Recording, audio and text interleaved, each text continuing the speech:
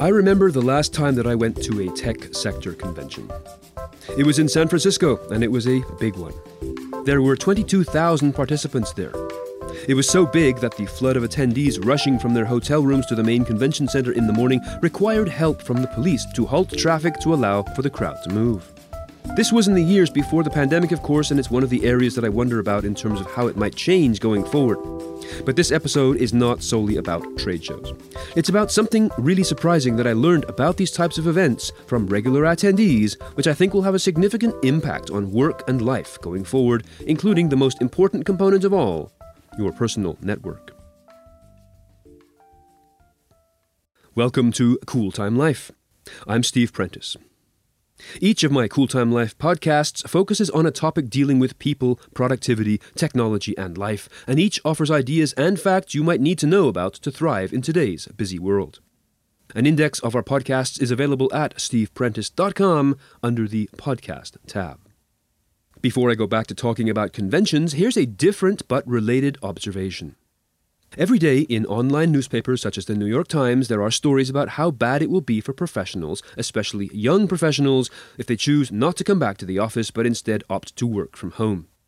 Thinly veiled threats seem to emerge, such as the suggestion that they're throwing away their opportunities for promotion, they're losing vital face time with the boss, they won't be able to build a professional network, and that they are jeopardizing their career path. When I read such statements, I picture two farmers in the 1920s watching their neighbor bring home a new-fangled motorized tractor machine and expressing schadenfreude-laced regret that this neighbor will soon forget how to hitch up a horse to a plow, which will not be good for the farm. For all of human history, people have viewed change with fear and negativity. For example, there was a time when trains were feared because it was believed that traveling faster than a galloping horse would suck the air out of your lungs. There's a million examples I could use here for covering any range of areas of human life, and there will always be a couple of farmers leaning against a fence saying it was better in the old days. When companies start to make statements about how working from home will be bad for young employees, I think, yes, that's true if you frame everything about career and office life from the perspective of how it has been for the last 40 years or more. Commuting to a central building to work in a cubicle, meeting in meeting rooms, and being overseen by the boss. You can't network on Zoom, they say. You can't even meet properly on Zoom. Well, that's kind of true, you can't. There's a lot of physical and physiological difficulty in relating to people over video chat. Here's a quote from a peer-reviewed academic paper published in the journal Technology, Mind and Behavior in February 2021 by Professor Jeremy Bailenson, who is founding director of the Stanford Virtual Human Interaction Lab. He identified 4 causes of video call fatigue. In brief, they are, number 1, excessive amounts of close-up eye contact. Being highly intense, the act of staring at people's faces on the screen or of staring into the camera eye involves much more and longer-held eye contact than we are used to in face-to-face conversations. Number 2, seeing yourself during video chats constantly in real time is fatiguing. Bailenson compares this to someone constantly holding up a mirror so that you have to keep seeing yourself, and this, he says, is unnatural and distracting. Number 3, video chats dramatically reduce our usual mobility. People feel they must stay rooted to the spot and are not able to move around as much as we would in a live conversation. And number 4, the cognitive load is much higher in video chats. The lack of gestures and non-verbal cues make it harder to send and receive signals, meaning we must work harder to understand the meaning of what is being said. There is also the notion of focus and engagement.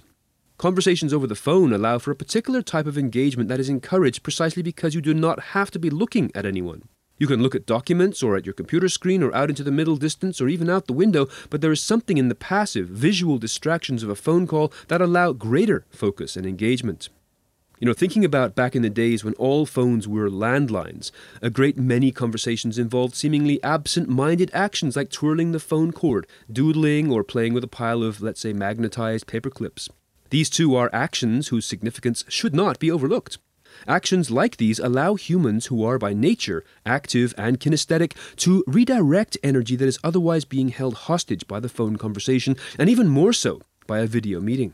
This is currently a gaping hole in digital transformation for employees and school-aged children alike, because fidgeting is part of learning. Moving is part of life. So like I said, when people say you can't meet properly on Zoom, that's true, we can't, or more precisely, we can't use the techniques we use to meet in person to meet over video chat. We need new techniques, and the good news is they are on their way and some are already here. This argument, though, about not being able to network properly over video chat directly echoes the conversation of the two 1920s farmers I mentioned earlier. You cannot farm the same way with a newfangled tractor like you can with a horse. That's true. There are different techniques for plowing with a tractor. The same thing happened with radio, television, and the internet. They all started out by being applied to techniques devised for another medium before growing into their own. The managers and newspaper op-eds have a specific sentiment, that career growth is based on networking and interaction with others, and I agree also that sometimes it is really nice just to get out to a social setting and enjoy being in the presence of other people, especially after what we have all just been through in the pandemic. But I can't agree that the only way to do that is to come back to the office. So many of the networking, team building, or professional development events that companies put on were less than practical or inspiring. People often missed them because a meeting was running late or because they simply couldn't face up to awkward small talk in a brightly lit conference room at a box hotel out by the highway. These are not natural meeting places. Natural meetings happen more casually and they're more intense. A chance conversation, finding something in common, this is the pleasure of meeting people and growing a network. It can happen more easily using the chat feature of Zoom or a side channel on Slack than it can at a staged event, at the end of which you find yourself with just a pocket full of business cards of people you know you will never call. So, back to the big San Francisco trade show. I remember an interview I listened to within the last year on a tech sector podcast which was talking about some of the biggest industry conventions that were happening that year. These are trade shows that, at least prior to the pandemic, would indeed routinely pull in 20,000 or more attendees from all over North America and some from even further away, who would wander through the convention space and attend an impossible number of breakout presentations. Certainly a great educational experience, possibly, but the message I got from the podcast was consistent amongst all the guests I've ever seen and talked to. When you go to the convention space, stick to the booths around the walls, not the ones in the middle. The middle zone is always reserved for the companies with the biggest budgets, Cisco, Microsoft, IBM, and so on. But the really interesting people were always off in the small booths where the foot traffic was thinner and the opportunity for meaningful conversation was much larger. What an interesting observation.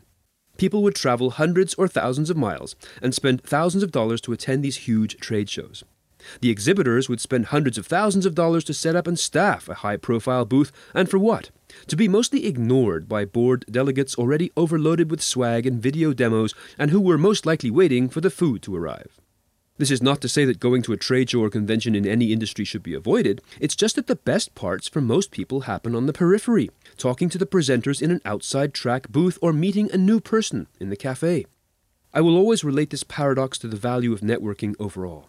Networking should never be just an exercise in visiting as many booths and collecting as many business cards as you can. Nothing will come from that. But instead it should be about striking up one or two memorable conversations. These are the people who will become professional friends and valuable connections. Sure, this can be done by flying 1,000 or more miles to San Francisco or Las Vegas, but it can also be done far more efficiently by going to virtual events. As I described in my previous podcast, episode 37, The Unbearable Lightness of Being Virtual, we're not talking about sitting on a Zoom call here.